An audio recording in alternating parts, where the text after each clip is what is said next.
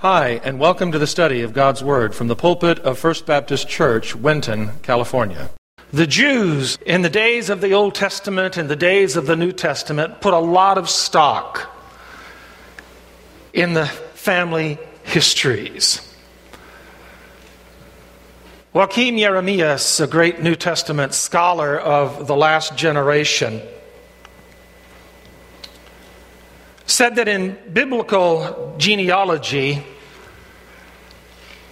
the Hebrew people found a lot of their encouragement and a lot of meaning in their life, because these genealogies were important to them for a number of reasons. Number one, it was important because it certified their identity as a Jew and as a recipient of the blessings of God promised to Abram, Isaac, and Jacob. And that was important for them. Secondly, it stipulated where these individuals would live in Canaan.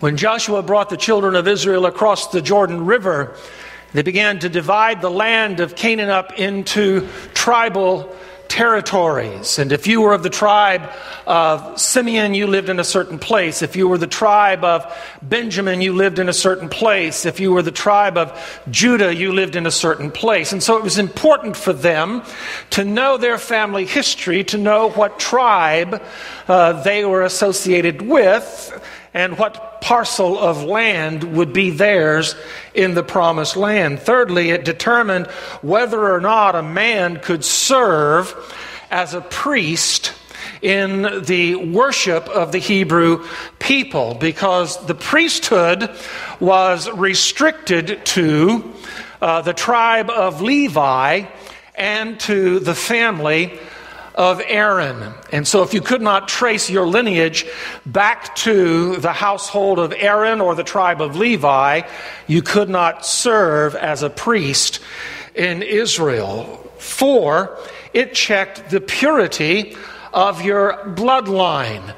The Hebrew people were very concerned about keeping a pure bloodline without any mingling of Gentile blood, without any mingling of any other group of individuals, pagan or other religions or whatever. They wanted to maintain a pure bloodline because they were a holy people, specifically called by God to be His people. 5, it ensured that the special lineage that God had chosen, that would be the Hebrew people, the special lineage that God had chosen through whom would come the Messiah.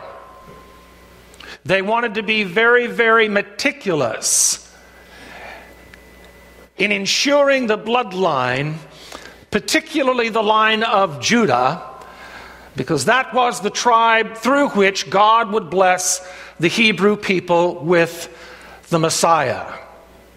So these 5 items were very, very important to the Hebrew people, and that's why tracing their lineage was a very important work for these people. Now, just as an aside note,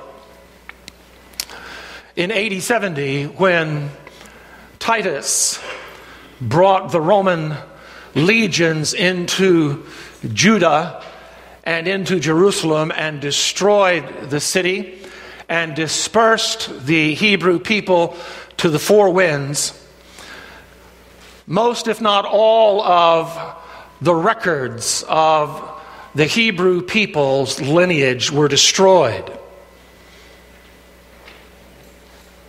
And so it's been a very difficult task because of the generations that have followed that time of destruction and exile. It's been a very difficult time for the Hebrew people to be able to trace their lineage back to a particular tribe, particularly the tribe of Judah, through which the Messiah would come. However, it's not really necessary that we be concerned about that, because the Messiah has come.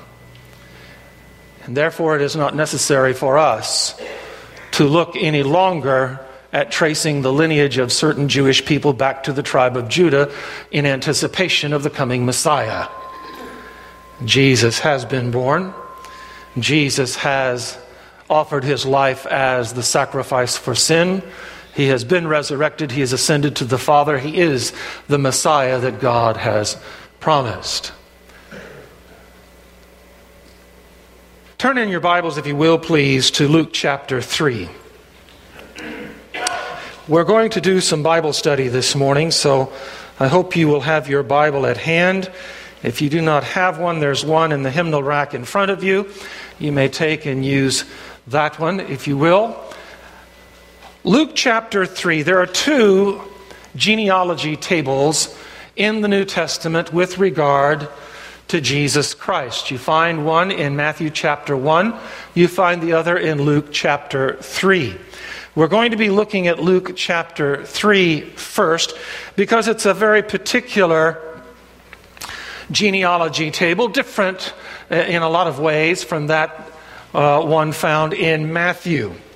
So in Luke chapter 3, verses 23 to 38, we read the genealogy of Jesus Christ that's traced all the way back to Adam. You find that in verse 38. The genealogy of Jesus traced all the way back to Adam. Why? Why all the way back to Adam? Because Adam is the beginning of the human race. And the work of the Messiah would affect the entire human race. Dr. Luke, who wrote this gospel, he was a Gentile. He was a traveling companion of the Apostle Paul, but he was a Gentile, and he was very meticulous in putting together the story of Jesus Christ. His gospel was written primarily to Gentiles, but also to Jews. And the emphasis of his gospel was to stress the humanity of Jesus the Christ. He wanted people to know that the Son of God was also the Son of Man, and that he not only was fully God in all of his essence and character and nature and attributes, but he was also fully man in his nature as well. And so Dr. Luke, in his gospel, gives us some very insightful information on the humanity of Jesus, his emotions, his thoughts, the things that concerned him, the things that affected him, because those same things affect us as well. And so we read of this genealogy that goes from Mary all the way back to Adam. And in giving us this genealogy, Luke wanted us to understand that at the very fountainhead of humanity, God the Father had made a promise that only his Messiah would fulfill. And you find that promise in Genesis chapter 3 and verse 15, where God in his judgment of Satan says these words, "I will put enmity between you, Satan, and the woman, and between your descendants," or your seed, "and her seed. He," speaking of the descendant of the woman, "he will bruise your head, and you will bruise his heel." Now, I don't know that Adam and Eve, who were within earshot of this conversation, I don't know that they understood all that God meant when he gave these words. But down through the course of history, we have recorded in Scripture the unfolding fulfillment of this promise. This word that was given as a judgment to Satan specifically states a certain individual that would come and would destroy Satan, even though Satan would temporarily injure him. This is an unconditional promise of God that a Messiah would come who would defeat Satan and deliver mankind from God's judgment for sin. Jesus fulfilled that promise. And he is a direct descendant of Adam and Eve. Now I want you to turn to Matthew chapter 1. Matthew chapter 1 and verse 1.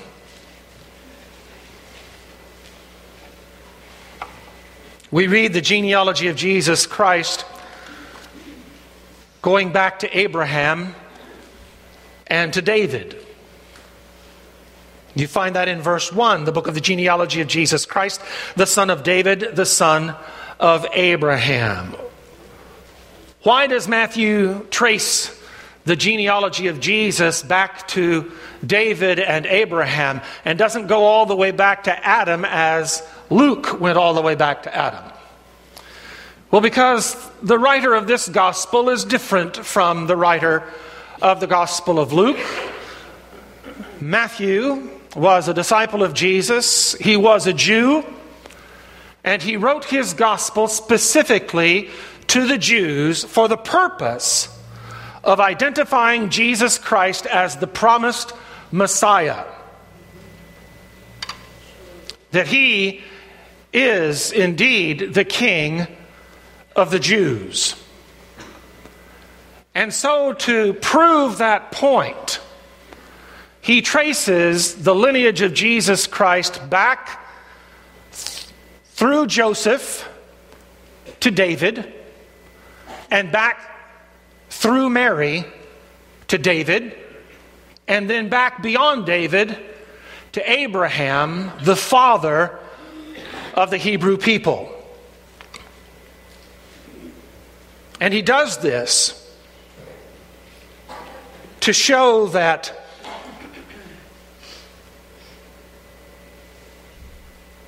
Abraham, the head of the Hebrew people, would also be the fountainhead through whom the Messiah would come. And the Messiah would affect all of the sons and daughters of Abraham in his ministry. And so you have the book of the genealogy of Jesus Christ, the son of David, the son of Abraham. And what's the significance of that? Well, if you turn back to Genesis chapter 12, verses 1 through 3. So let's turn all the way back to the first book in the Bible, chapter 12, verses 1, 2, and 3. You will recognize this is the covenant that God made with Abraham, that in turn made him the father of the Hebrew nation. Genesis 12, verse 1. Now the Lord had said to Abraham, "Get out of your country and from your family, from your father's house, to a land that I will show you. I will make you a great nation. I will bless you and make your name great, and you shall be a blessing. I will bless those who bless you. I will curse him who curses you. And in you all the families of the earth shall be blessed." Don't forget that last clause. This is also an unconditional promise of God, an unconditional covenant of God promised to Abraham. And in this covenant, there are a couple of things that God has promised Abraham and his descendants. Number one, Abraham would have a countless number of descendants that would form their own nation. And these descendants and this nation would be a peculiar people, a particular people to the Lord God. They were not to be like the other peoples of the earth. They were not to be like the other nations on the face of the earth. They were to be specifically blessed by God. They were to be given certain privileges by God.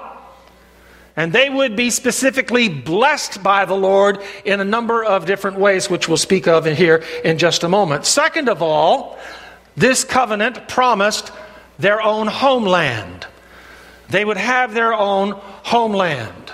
We know, as we read through the Old Testament, that that promise was realized when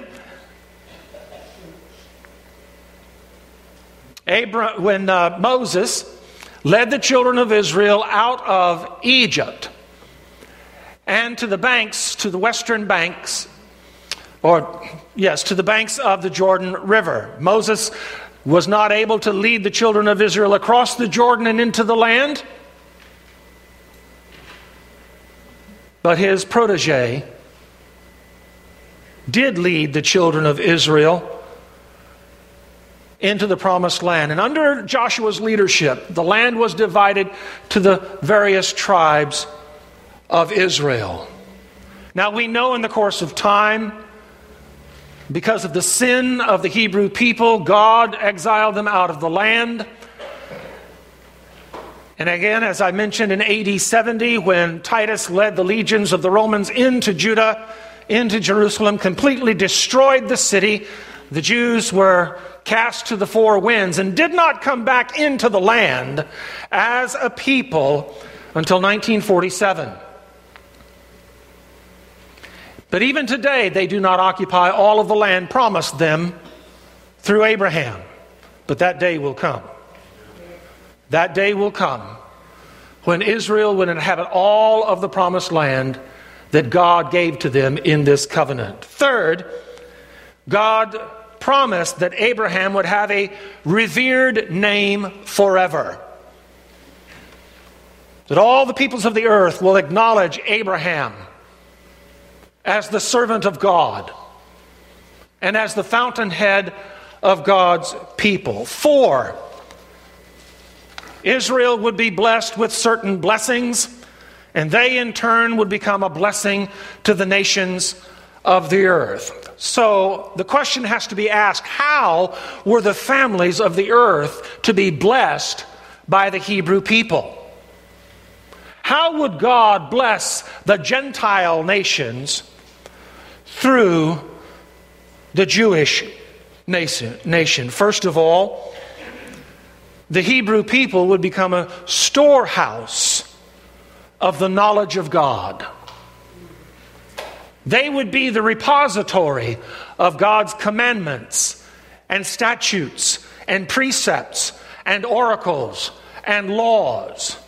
They would hear directly from God those things that God required of them and requires of all people if they're to know Him as the true and living God. Secondly, the history of the Hebrew people would reveal the interactive power of God, His glory, His purpose, His grace, and His mercy poured out upon and poured through His people. We can go back into the Old Testament and we can learn a lot about God as we see how God interacted with His people. How God led His people, how God punished His people, how God blessed His people, how God honored His people, how God dealt with His people day in and day out. And so now we have a history of how God interacts with humanity. Third, through the Hebrew nation, a Messiah would come. And He would save mankind from God's wrath of judgment upon sin. Jesus is the fulfillment of that covenant. And he is a direct descendant of Abraham. Interesting to note something that the Hebrew people long ago had forgotten. And that was through them, specifically through the tribe of Judah, the earth would be blessed by the coming of the Messiah. And he would not be just a Jewish Messiah. He would be the Messiah of all mankind. He would not come just to redeem Israel. He would come to redeem all lost souls. But you'll also notice in Matthew chapter 1, verse 1, that he is a descendant of King David. And to understand this particular aspect of the genealogy, we have to turn to 2 Samuel. So turn right in your Bibles to 2 Samuel, not but a few books over from where you're at in Genesis. 2 Samuel chapter 7. And here you have another covenant of God, an unconditional covenant of God made with King David. 2 Samuel chapter 7, chapter 7, verses 10 through 17. 2 Samuel chapter 7, verses 10 through 17.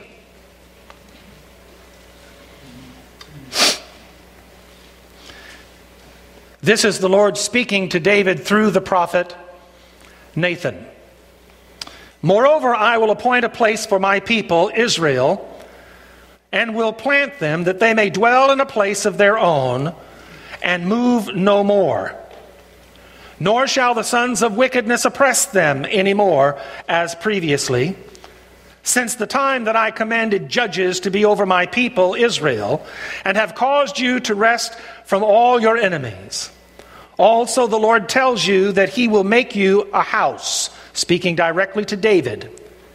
When your days are fulfilled and you rest with your fathers, when you die, David, I will set up your seed after you, who will come from your body, and I will establish his kingdom. He shall build a house for my name, and I will establish the throne of his kingdom forever. I will be his father, and he will be my son. If he commits iniquity, I will chasten him with the rod of men and with the blows of the sons of men. But my mercy shall not depart from him, as I took it from Saul, whom I removed from before you. And your house and your kingdom shall be established forever before you. Your throne shall be established forever. According to all these words and according to all this vision, so Nathan spoke to David. Again, this is an unconditional covenant of God. And it's given specifically to David. And in this covenant, God stipulates a number of things that are important for us to understand. First of all, he reaffirms that the promised land is the possession of the Hebrew people, the sons and the daughters of Israel. They haven't possessed that land in toto yet, but again, one day they will. They will have all of the land that Abraham looked upon when he first came in to Canaan. And this will be their homeland forever. Second, a promise to David's son, Solomon, is given in this covenant. And God is saying that your son Solomon will succeed you as king of Israel. And your son Solomon will build my temple in Jerusalem. David was not permitted to build the temple of Jerusalem because God would not allow bloody hands to build his holy temple. David was a warrior king. David had killed many of the enemies of God during the campaigns that led him to be king, and as the king securing the people of Israel in the land. But God would not permit bloody hands to build his temple. Solomon, his son, would be given that opportunity to build the sacred temple of God. Third, there is another son of David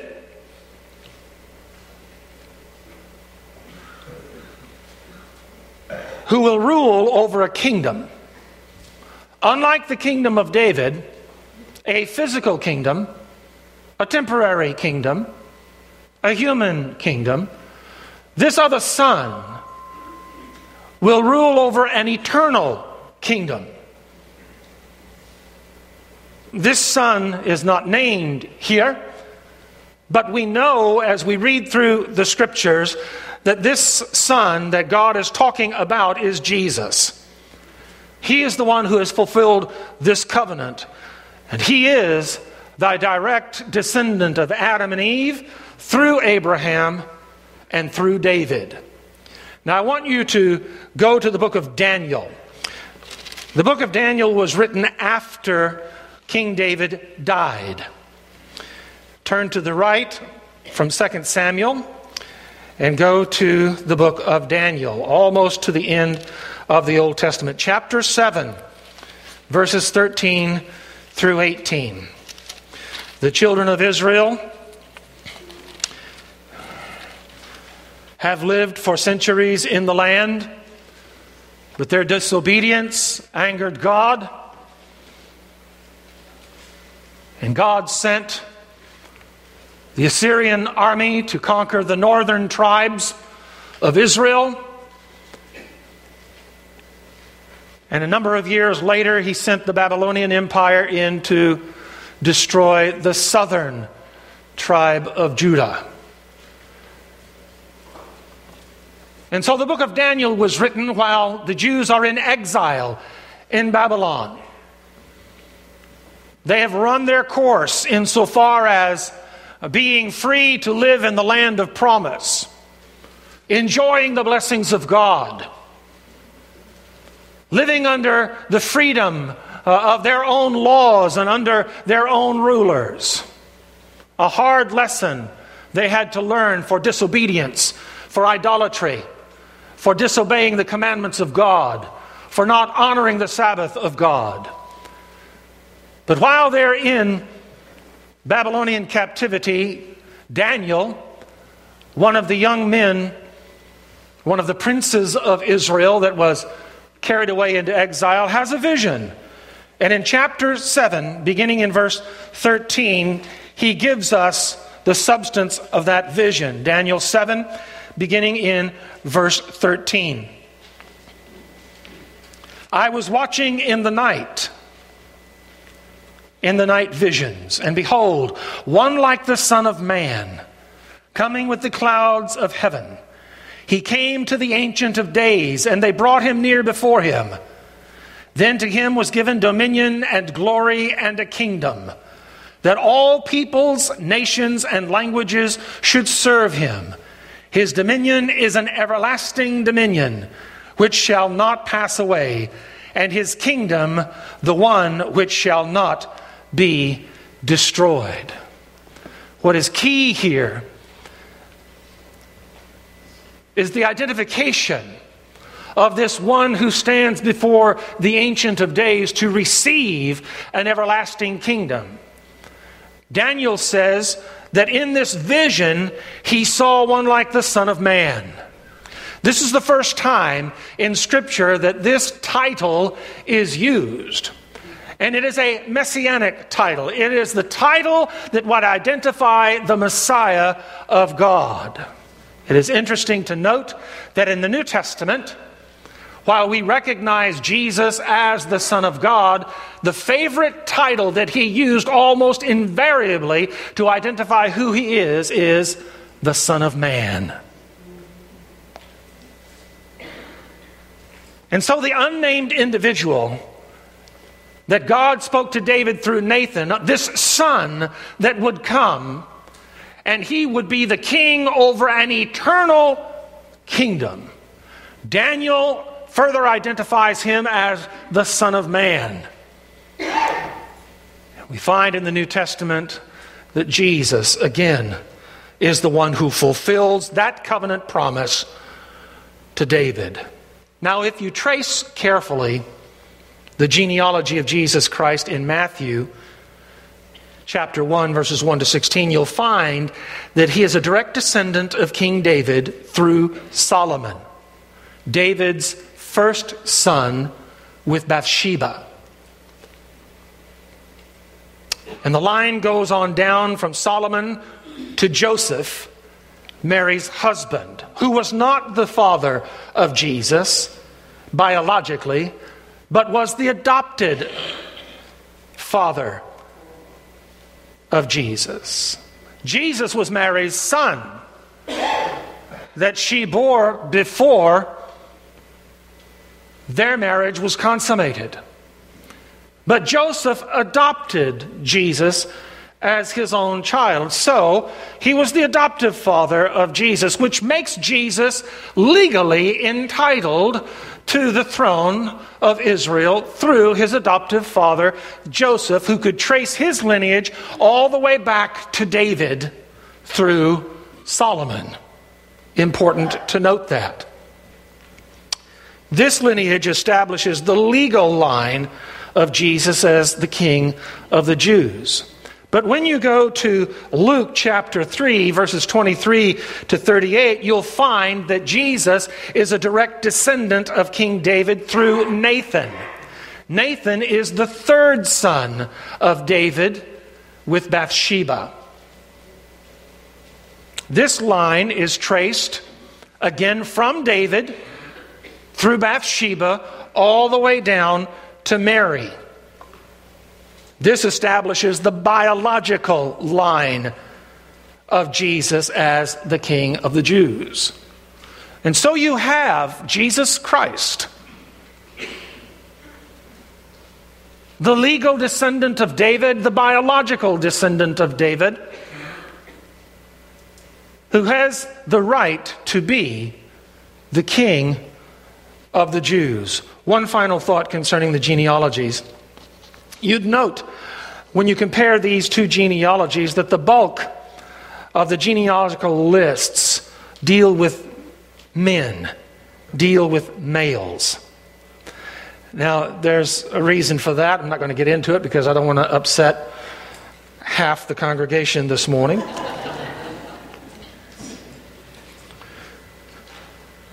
But the Hebrew people were concerned about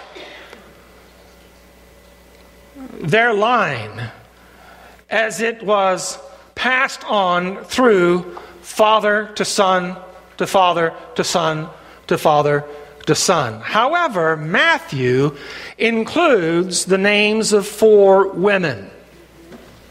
Luke does not, but Matthew does. Matthew gives us the name of, well, he names 3 women and refers to one, not by name. Tamar in verse 3, Matthew 1:3, Rahab, verse 5, Ruth, verse 5, and Matthew alludes to Bathsheba in verse 6. Now, I know that you know who these women are. 2 of them are prostitutes. One is an adulteress, and the other one is an outcast and a Gentile.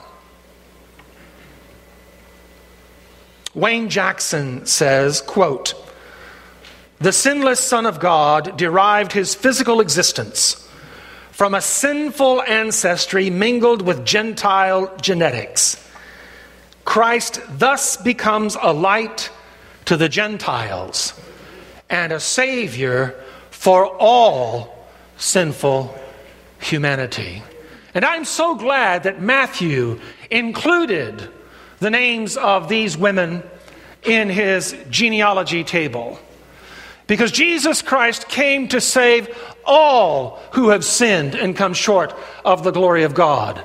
He came to save those who were prostitutes. He came to save those who were adulterers and adulteresses. He came to save those who are outcasts. He came to save those who are despised and rejected by men. He came to save all who have been affected by the power of sin in their lives. He is a Christ for all humanity, not just the Messiah of the Jews, but the Savior to all who put their faith and trust in Him. That's what the genealogy tables should say to us as we read through them. You look at the names of these individuals, and some of them are stellar people, but a lot of them are rabble. Some of them are great individuals. And even the great individuals that are named had their dark side, did they not? Abraham, called by God to be the father of his chosen people, was a liar from time to time, and he lied to save his own skin from Pharaoh. David, the great king, the king by whom all kings would be judged. And yet David was a murderer and an adulterer.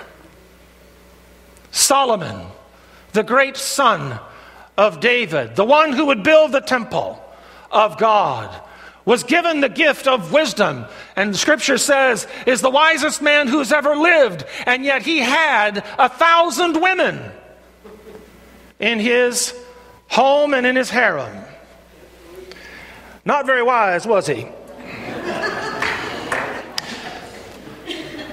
Well, he had to be wise to handle all those women.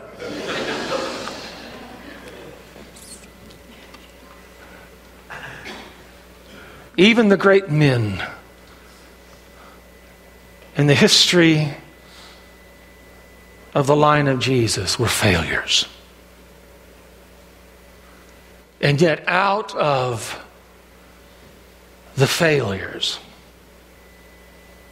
out of the mixed bloods, out of the sinfulness of mankind, God gave His Son to save all who've sinned. Now, why is all of this necessary? I know that you read genealogies, and I know when you get to the book of Numbers, you get to those names and the begats and all of that, and you kind of like, you get numb, and your mind kicks into neutral. And it's probably the same way when you get to the Gospels. You get to Matthew 1:1, and you've got all these begats, and so you kind of skip over that and get on to the other stuff. And you do the same with Luke chapter 3. But why? Why is it important that we have these genealogy tables in the Old Testament, and specifically the two that we have in the New Testament with regard to Jesus? I can't say it any better than Michael Wilkins,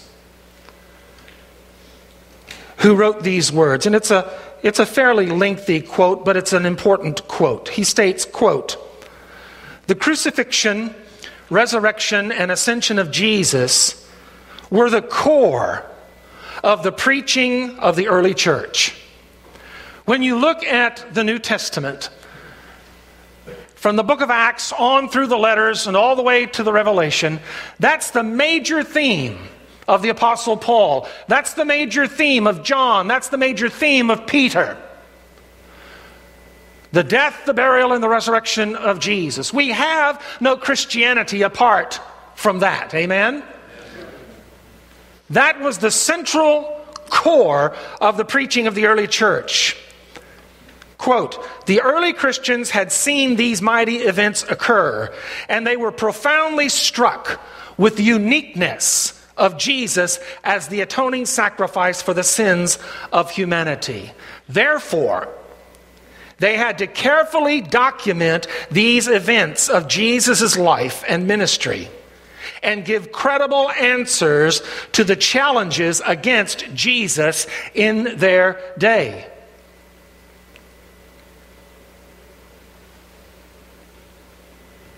There were a lot of people who didn't accept Jesus as the Messiah. As a matter of fact, the people that Jesus came to save rejected Him, hated Him, and from the very beginning of His ministry sought ways to arrest Him and kill Him. His own people. didn't even believe in him. His own family didn't believe that he was Messiah, Son of God. As such, Mr. Wilkins continues, as such, they were diligent historians with the theological foundation of their faith firmly embedded in the facts of history. We must be just as diligent today. We must be just as diligent today. The challenges to the person and the work of Jesus are as ferocious today as they were during the first century. Pluralism, the acceptance of all religions. Pluralism, secularism, secular humanism, relativism pose direct challenges to the uniqueness of Jesus in our day and require that we rest our beliefs on the firm foundation of the facts of history and not on wishful thinking, emotional subjectivity, or historical speculation. And this is where we're at today. All you have to do is turn on the television and watch any one of a number of specials during Easter time or during Christmas time and hear, even from theologians, all of the falsehood and the lies and the twisting of Scripture and the passing off as myth that people propose to be true about Jesus. And there are some theologians who don't even believe that Jesus ever existed, because there are very, very few credible records outside of the Bible that even mention him.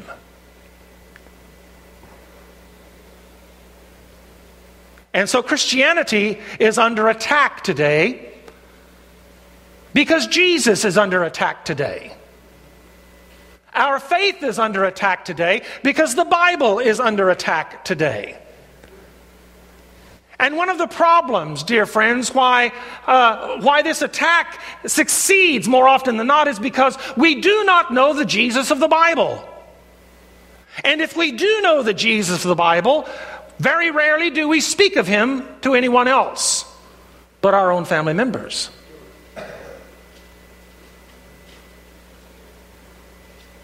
Our faith is based squarely upon the truth, which is God's Word.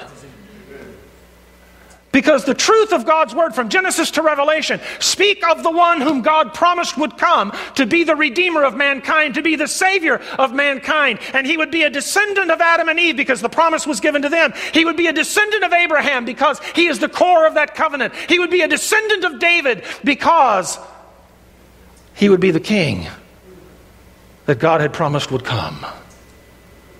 And every aspect of his life is recorded by the prophets who wrote of him hundreds of years before he ever lived. While they believed in the Christ who would come, you and I believe in the Christ who came. And so even of us, we must be well schooled and trained in the uniqueness of Jesus among the religions of the world, among the philosophical schools, and among political ideologies. End quote. And so let me challenge you this morning by closing with these words. We have a promise given by God to Adam and Eve in Eden. A salvation that's been promised. We have a salvation which plan was formally represented in the covenant given to Abraham. We have a salvation governed by the house of David, a salvation that is legitimate and filled with grace and with mercy. And that promise is fulfilled in the Son of Mary, Jesus, the only person anointed by God the Father to be Christ and King of his covenant of salvation. And I call you to receive that salvation today. If you've never confessed Jesus Christ as Lord and Savior, I call you to receive that salvation by committing your life to Jesus. And for those of us who are saved, I call you to faithfully represent that Christ to all you come in contact with, in your businesses, in your schools, in your neighborhoods, in your places of recreation, that people will see Jesus Christ in you, and they will glorify your Father who is in heaven. Stand with me, if you will, please, in prayer.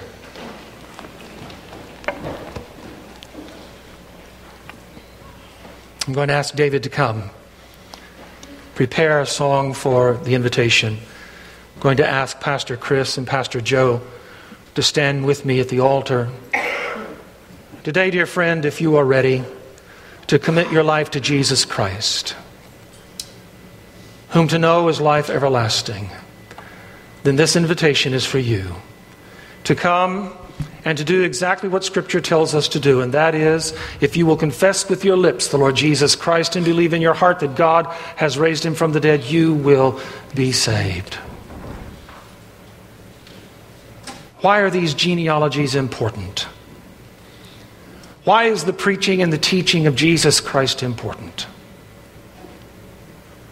Because we live in a world that's controlled by Satan.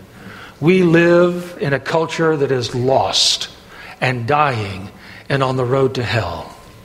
And without Jesus Christ, dear friend, there is no rescuing you from the eternal judgment of God. Not because I say so, but because God's Word says so. Jesus is the only one whom God has anointed, whom God has sent to be the Christ and the King of salvation. And I pray, dear friend, you will come embracing him as your Christ and as your King. The Bible says, if you confess with your mouth the Lord Jesus and believe in your heart that God has raised him from the dead, you will be saved. If you've never trusted in Jesus Christ as your personal Lord and Savior, we invite you to call on him now and through a simple prayer of faith, give your life to him. If you're not attending a church that honors the Bible as the Word of God, we encourage you to locate and begin attending such a church in the area where you live. The message you have just heard was preached from the pulpit of First Baptist Church, Winton, California. For more information on the ministry of First Baptist Church, Winton, please visit our website at wintonchurch.org.